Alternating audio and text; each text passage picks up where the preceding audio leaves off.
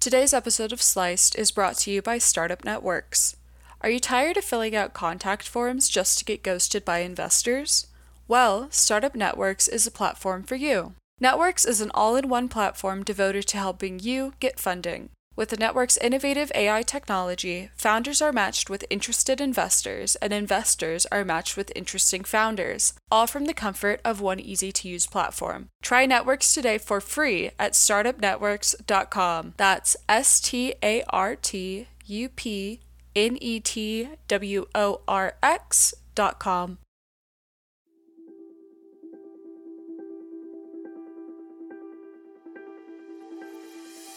I think a mistake I made was hesitancy and moving too slow.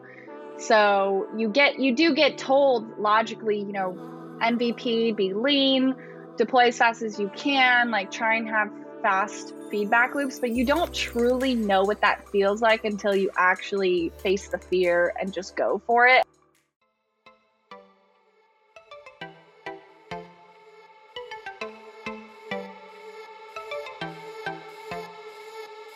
Hi, and welcome to the Sliced podcast, where we share startup stories from founders, investors, and CEOs from across the globe. A little bit about our platform, Startup Blog Post, is that we're a community where aspiring entrepreneurs and venture capital ecosystem stakeholders can share meaningful insights, engage with colleagues and peers, and stay informed. Hi, and welcome back to the Sliced podcast. I'm your host, Emily Ahrens. Today's guest is Shayanne Wright, CEO and co-founder of Otter. Otter helps busy people turn their Slack, email, or text inboxes into tasks with one click. Hi, Shayanne. Thanks so much for joining us. Hi there. Thank you for having me. Yes, I'm so excited to learn a little bit more about you and Otter, which is such a cute name, by the way. Oh, thank you. Yeah, we get a lot of users that love the Otter. It's really cute. Do you know the app Otter? It's like you can record a transcript. Yeah. Yes. Yeah. They do auditory conversion and we do written conversion. Did not know about their company when we picked our name. When you got started? That's funny. No. I wanted more the double O, actually, is what I was going for. Yeah, that's really cute. Well, I want to learn how you ended up here and how Otter came to be. But before we do that, kind of let's start a little bit back in the beginning. Where did you go to school and what did you go to school for? Yeah, that's a great question. I studied international business, actually. So I think I've always had more of a entrepreneurial side, and the learning how to build digital products came second when I was starting my first company. I am actually a college dropout. So great. Otter is my second company. My first company was in the travel hospitality space pre-COVID. And I actually started, that company was called Left, through what I think was one of the best experiences I did glean from higher education, which was a pitch competition. So the pitch competition was paired with kind of your typical business plan curriculum and a lot of mentors. It's actually through that program is also how I met my co-founder. So second best thing I gleaned from my university experience.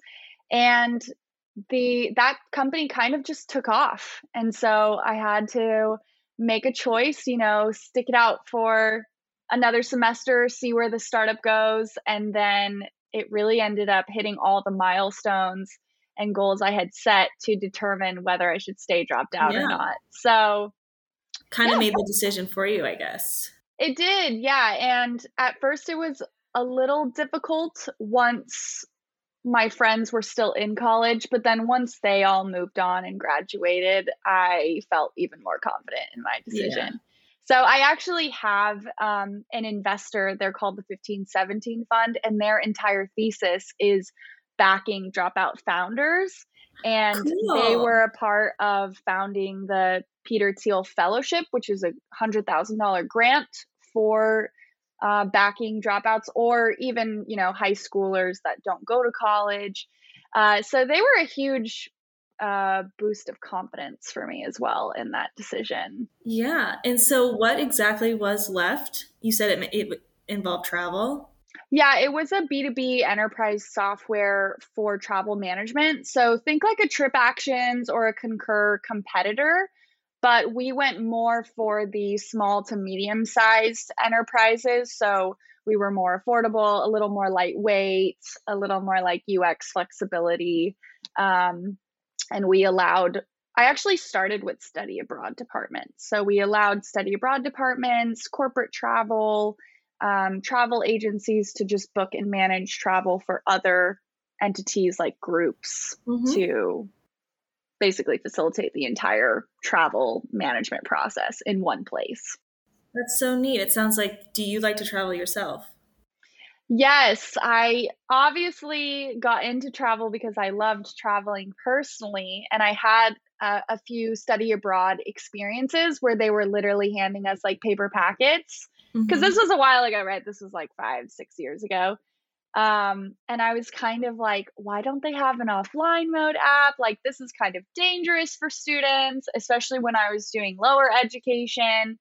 Um, but ironically, I did not travel very much through that company. Yeah. I ended up doing a lot of heads down work, and I think I travel now more for Office Otter post COVID than I did for Left.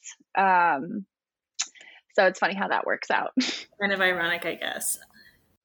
Yeah, but I got to see a lot of cool, unique trips that were, thousands of dollars, all inclusive, or educational trips, research, like R&D trips. So got to see a lot of cool itineraries.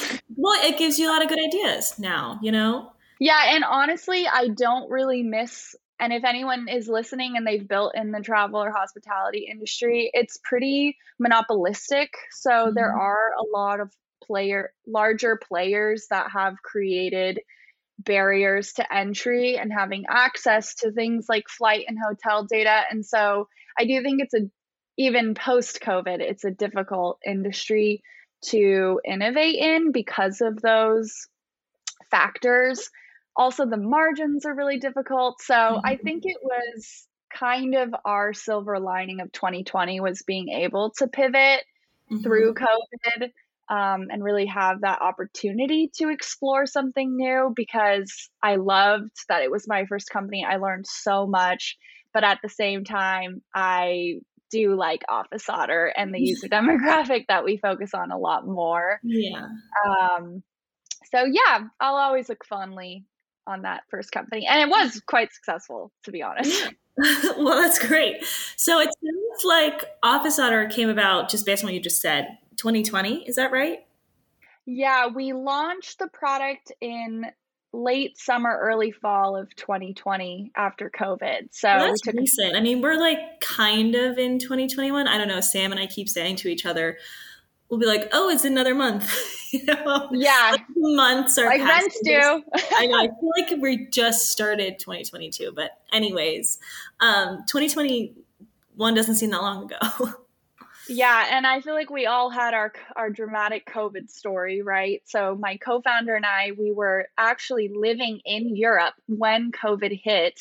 Wow. And I think a lot of people forget that it really was bad in Europe first. Well, Asia first and then Europe. And also legislatively, we didn't know how the country and the administration was going to respond with lockdowns or travel bans. And so we literally had this dramatic, like, we're the co-founders of a travel startup.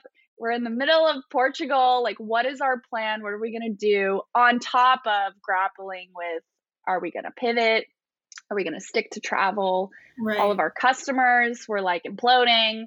So it was, in a way, like a phoenix rising from the ashes, because it all burned down. And then we entered like a 2 to 3 month customer research period. And we were actually, by the end of that 3 months, it took us about a month or two to build our MVP, and then it was launched and it took off from there.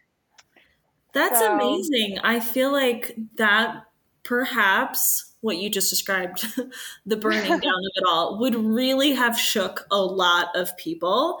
But it sounds like you guys were able to kind of, control, grasp, and say, okay, we are gonna move to something else. We're gonna make this work. But I'm sure that sounds like tough. I'm sure there were some dark days, but yeah, it I was commend really you. difficult. But at the same time, I do feel that we were in survival mode. Yeah. So fight or flight did kick in. And it was good that we were early enough in traction to be able to make such a cutthroat decision. And also, I think everyone was looking for a survival narrative or some glimmer of hope. And Right. so we did get positive feedback pretty immediately from users, from investors, that the success arc was there, right? Right. So it was hard, but I think it got harder after we had survived and we were like, okay, how are we going to thrive now and scale? When the COVID story, you can't stand on that for that long. Forever. You know? Right. Exactly. Well, tell us exactly, what does Office Otter do? And who, you mentioned your demographic now. Who is your target demographic? Like, who is using Office Otter? Yes. So Office Otter really began with executive assistants and office operations roles. I think that was a really good demographic to start with because so much was changing for them as well at the beginning of the pandemic. And these are kind of your behind the scenes glue of the company roles.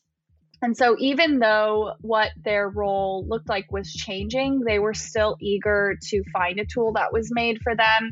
And in a lot of ways, I like to describe them as hybrid reactive roles. So they're the people in the office that wear a ton of hats, yet because they're relational and internal facing, they're really serving the needs of what other people are asking them on a day-to-day basis. So every day kind of looks different than the other. So a really different workflow than what a salesperson's software demand would be, or an engineer, where they can't really predict what the next 3 months of projects will look like for them and spread them out really nice in Asana or Trello, kind of think like that type of tool. And so that was, and also they're like 90% women. So I did really enjoy working with basically predominantly women during that customer research process. Especially as, someone who works in tech, you don't get to be on a lot of calls with women. So it was actually not a very lonely period for me at the beginning of the pandemic because I was doing hour-long interviews, no idea what we were going to build, no idea what the company name would be, just wanted to hear how they were handling all this change, what their role is, what their job responsibilities are, and why other tools haven't worked for them yet. And basically the big theme was communication integration. So we have more tools than ever to communicate with each other, especially professionally. And instead of it refining how we communicate, it's now just a larger volume of messages and requests, and they're scattered throughout more tools than ever. Yes. So, and I know like you could probably relate to that because you wear a lot of hats. I really resonated with that because I am the EA, ops, everything else of my team. And so even though we did not explicitly set out to build this for business owners or founders or ops, even like wider range of ops roles, I really enjoyed starting with that focus. And I think it was key to just clarity in product development. So basically the main pillars of our product are inbox integrations. So we are one of the most accessible kind of task management, project management tools. You can basically create a task from any modern communication tool. We even have like a Chrome plugin, Siri integration. Wow. First, that was the first pillar, was just how can we meet them where tasks are coming up without requiring them to leave their inbox, which is a super disruptive workflow. And then on top of that, we help our users prioritize their workload. So since it is such a high volume of tasks and the width and breadth of what they do is so varied, they do struggle with prioritizing or setting urgencies as they're sending in tasks. And so we have mechanisms for them to set like categories or due dates or even just an urgency bucket. So that's kind of the third pillar. And then the last pillar was this kind of became a personal vendetta for me. I would listen to all that they do in their roles just to find out that they still get questioned, what did you do this week? Or what are your KPIs? Or how are you affecting the bottom line? And it was so clear that these are the roles that truly hold the company together and serve everyone, yet they still don't have standardized metrics of success. And I also think that that's contributing to the glass ceiling for these roles. Sure, there are also, I think, cultural factors and kind of macro, how we view them, or company culture. Like some things I can't help fix quite yet. I'm trying on the macro side. But at the same time, a single EA herself doesn't have access to a tool that's actually tracking her success metrics in a tool that already is helping her like centralize and organize her workflow. And so what I ended up realizing was the big picture opportunity was not only creating the success metrics with them in partnership with them, but truly trying to unlock upward mobility for these kind of mid to entry level ops roles that you predominantly see women in, administrative roles, where I truly believe like they have COO potential. They just don't have the right tools to display that with confidence, like here is my worth. And so we have over 20 analytics and insights that are both quantitative and qualitative into the work that they do.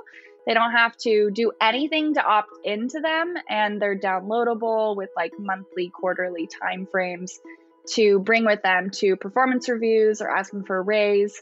And over 300 of our users have successfully gotten raises or promotions because of those reports. Just by presenting that. Yes, you would be surprised how many managers don't even have that transparency into all that their ops team members do. So I obviously want to develop that even further, like even offering suggestions of potential roles they can move upward into. But yeah, my one-liner is like, I want you to be able to go from EA to COO and everything in between, like all through our platform, and that's to see what those milestones are. Yeah. So I get really stoked on it. We're really hands-on with our users. This is like the most eager user demographic I've ever met. Like they want to be a part of the solution, and they're so smart. So, and they're willing to talk to you, right? So as a co-founder, that's best case scenario. Inspiring me to get more organized. Just as you were talking, I was like, wow, I really need to clean out my inbox and like get going. Get prioritized. No, I've got to. That is so neat. I'm sure your role is very like you wear a lot of hats as well. Yes. Yeah, for sure. Well, that's so neat. Well, I'm curious, two things, I guess, but you mentioned the demographic of the EAs being 90% female. You're obviously a female founder. So number one, your experience as a female founder thus far. And number two, your experience fundraising, whether it be for Left or Office Otter as well. Yeah. So the joke is I'm really good at fundraising, but I don't like it. I don't think I would like it either. But okay, so today I've raised about $3 million. And just for context too, when I started my first company, I had not invited my co-founder to join me yet. So I was the checklist of everything VCs are taught not to invest in. I was a female founder. I had dropped out of college. I was not technical at the time. I eventually learned how to build our MVP, and I was a solo founder. Okay. And also at the time I was in LA. I wasn't in the Bay. And it has gotten easier with over time. And I also think a strong narrative is what really helped with raising for Office Otter. I'm glad you asked about what it's like to be a female founder, because I think it's kind of two sides to one coin in a way. And I was just talking to one of my friends about this. Some days I really identify with my, female identity as a female founder. I really resonate with a lot of the hardships. I have experienced a lot of your typical negative connotations, but at the same time, it's really been a unique advantage, especially when it means like investing in an underestimated part of the workforce that is actually 26 million people in the workforce, and they just haven't gotten any attention from male co-founders and engineers, right? And so yes, sometimes I really do resonate with the plight of being a female founder, yet other days I almost am frustrated at how much we like divert energy between male and female co-founders, and I just want to be viewed as a co-founder. So I understand the struggle of like, we live in a world that does gender everything, and we do live in a world where we experience different things because of our gender identity, and I resonate with that. But sometimes I wish that just wasn't the case, so that I could just be treated like a co-founder, right? Yes. Blank co-founder. Yeah. But it's hard to what's the word I'm looking for? It's hard to truly like feel that every day when you are getting discredited, or you are met with condescension, or just straight up sexism, right? And I did feel that more in the beginning when I was just gaining trust, and I had a lot of other additional variables working against me. Yeah. Whereas now, and they actually do say having a male co-founder changes a lot.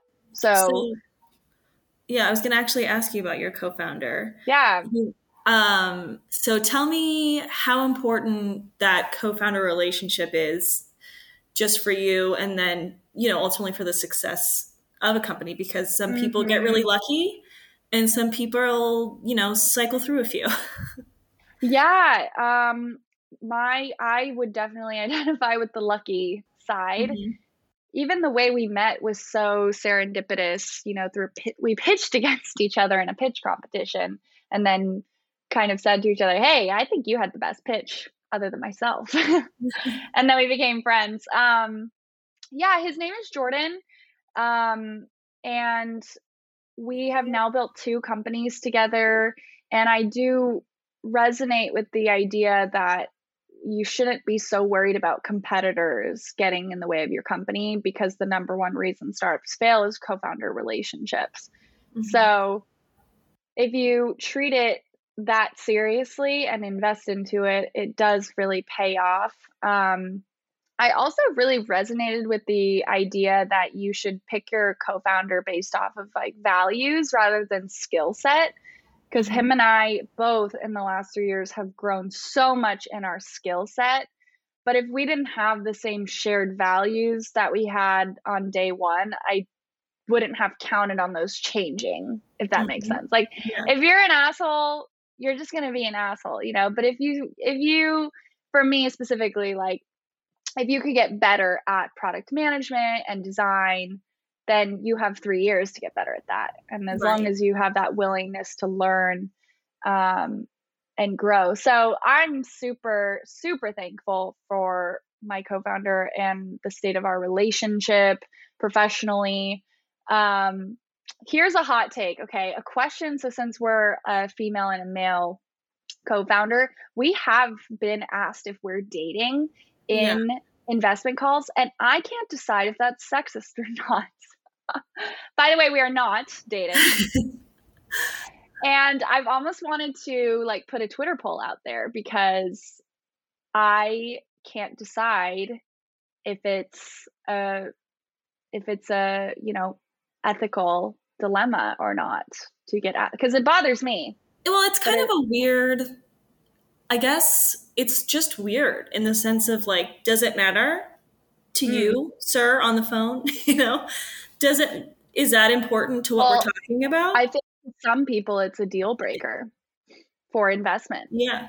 Which one could wonder, does it increase your likelihood of professionally ending your relationship if you are personally involved? I don't know the data on that, but I would argue, like, why are two brothers attractive investments for a co-founder, right? We look at the Stripe guys, right? Like they were the ideal co-founder set. But yeah, that's just a tangent that's been hanging over my head, because it did. My knee-jerk reaction is that it did bother me when we would ask that. Yeah. But I don't know if that's a personal preference or if it is like a industry-wide thing we should take down. Yeah, I feel like you should do the Twitter poll. Yeah. See what people say. My 100 followers. You never know. Some people, I love a poll, honestly. I love a poll. Yeah, well, maybe people can give feedback after listening to this. Yeah, they should. They should. Well, how would you say your view of really what it means to be an entrepreneur has changed from when you first got started, let's say college dropout, to where you are now, 2 successful companies under your belt? What was a major learning for you? And then what would you tell other people? Ooh, that's a good question. Well, the first time around, I was just learning everything for the first time. And so there were a lot of almost, I think a mistake I made was hesitancy and moving too slow. So you do get told logically, MVP, be lean, deploy as fast as you can, like try and have fast feedback loops, but you don't truly know what that feels like until you actually face the fear and just go for it. And we did that really well with our second company. I also think in general, I got better at negotiating and picking up on red flags. And so, and growing thicker skin. I mean, and I was young, right? So I don't blame myself or have regrets about maybe my naivete in regards to taking someone at face value without signing a safe first. But yeah, I would say the biggest thing I've learned, and what is a driving thesis I have for product development, is incorporating users in your development process as much as you can. So that, I think, is my greatest skill set, is like large scale research with a large group of people and turning their human experiences over like a 1 hour long interview into a product. And then continually involving them in that design or development process. Like, we allow our users to vote on features. We show them designs and mock-ups before we've built out the feature. And just going into it truly open-minded to what they may, like really learning how to be a good listener and ask open-ended questions, almost like a therapist, because the user, especially if you have a focused user demographic, I'm sure it's more difficult if you're building a consumer-facing product that's horizontal. So I'm definitely like a vertical SaaS gal. But just listening to the users, learning how to conduct thorough, fair, and objective customer research, and converting those large scale data points and kind of qualitative experiences into product features. That's what really gets me going, and my favorite skill set that I've learned over the years. So yeah, I guess those are some tips / I think those are great tips. Thanks. What aspirations do you have for yourself outside of this business and all business? Yeah, I'm very optimistic about the future of tech. However, I don't know if I'll stay in it forever. I am currently involved in my local school district in Newport Beach, and I am going to be running for school board actually in November. Yeah. Wow. Yeah. This is actually That's great because cool. I'm publicly announcing in like 2 weeks. So Oh, wow. So we got the scoop is what you're saying. you really got the scoop. Yeah. My website is up, and I've begun, kind of local public service stuff. But yeah, Wow. I've been working with like a local elementary STEM program, and our school district here is actually a great school district. We just have no young people or people with tech experience involved in leadership. And I believe that's one of the most pressing issues today is like the intersection of our kids and technology. Mm-hmm. So I've been working with them to kind of figure out what does it mean to equip parents and teachers and students with the right tools when students know more about technology than anyone else. Mm-hmm. True. So how can we address? Neat. Yeah. So I'm definitely like a fix the system from the inside type of person, Mm-hmm. and so it's a part-time, nonpartisan job, which I'm really excited about. And like, is there anything more noble than putting our partisan issues aside for the sake of the kids? Right? No, there isn't anything more noble. Mm-hmm. I think honestly, we should do that more with local government. But yeah, I think the one thing sort of missing from my full-time job is giving back to my local community, especially in this whole remote world, and working with kids. I love kids, but I don't have any. So I'm giving back to the future generation. That is so cool. Wow. So inspirational. And so I have to clean out my inbox. Clean out your inbox. Get back immediately. Yeah. Donate to a local candidate. Screw the federal election. Just vote in the upcoming primary in June, and the midterms in November, everyone. That is so neat what you're doing. So what would you say motivates you every day? Ooh, that's a great question. And I just asked that in an interview, actually, to candidates. Okay, what motivates me every day? Well, I'm an Enneagram 3. So super typical CEO, right? I'm driven by ambition. I'm goal oriented. I'm driven by efficiency. Like it's quite ironic that I started this company, honestly, because my co-founder and I were both Enneagram 3s. So yeah, I'm driven by like optimizing. Like inefficiency is what drives me nuts. I'm also driven by.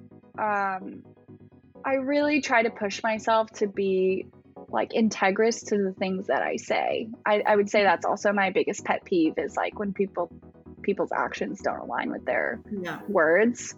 I'm not perfect at that, but it really is something I'm trying to become like a more values oriented person rather than here's my surface level actions or here's like whatever fill in the blank that we use to measure if someone's a good person or not. And also, I would say work-life balance is really important to me. So something I'm grateful for in this second company was I think my first company was I held it a little closer to the chest. It felt more a part of my identity. When I would get a rejection, it felt more personal. Yeah. And a healthier balance I found with Office Otter is, we were talking about it before, is like, it's okay to end at 6 p.m. if I like being task completion oriented rather than time spent oriented has been really important to me recently. So yeah, work-life balance. So millennial of me, but no, it's so important. I think it's only millennial because I feel like we're kind of the first people to put emphasis on that. And all of us are like, whoa. We've got to switch this up for sure. So, I'm a big proponent for that as well. Before I let you go, how would you describe your entrepreneurial journey up to this point using just one word? Ooh. Okay, I don't know if I have one word, but I do have like a one-liner that I do tell people Okay, or a other friends one-liner or is peers. acceptable. We'll allow it. I think the key to being an entrepreneur is truly just taking it one day at a time, because if you rise to the occasion of just what this day requires of you, like no one becomes a CEO overnight, especially like the night you decide you're going to start a business. Right. And it can become really overwhelming. Even I get overwhelmed at like what being a CEO will require of me in 2 years versus today. And so I've always shared or tried to reflect on this myself, like one day at a time, pushing yourself to rise to the occasion of what that day requires of you. And then you'll look back and that's compounding effect, Yeah. So yeah, maybe compounding effect would be That my is so smart. 2 And that words. is a great one-liner. Well, is there anything else you would like to add about yourself, about your journey, about Office Otter, anything at all? I guess some lovely call to actions would be my company website is officeotter.com and my campaign website is cheyannewright.com. Wow, that is so great. Well, good luck with everything. It was so Yeah, great to thank meet you. you. You too. Thank you for having me. You're a Of great course. host. Oh, thank you. Make sure we keep that in. We won't cut that out. Yeah, we'll put that at the beginning. Thank you for listening to today's episode of the Sliced podcast. If you're interested in sponsoring an episode of Sliced, please email newsroom@startupblogpost.com and follow us on Instagram, Twitter, and Facebook.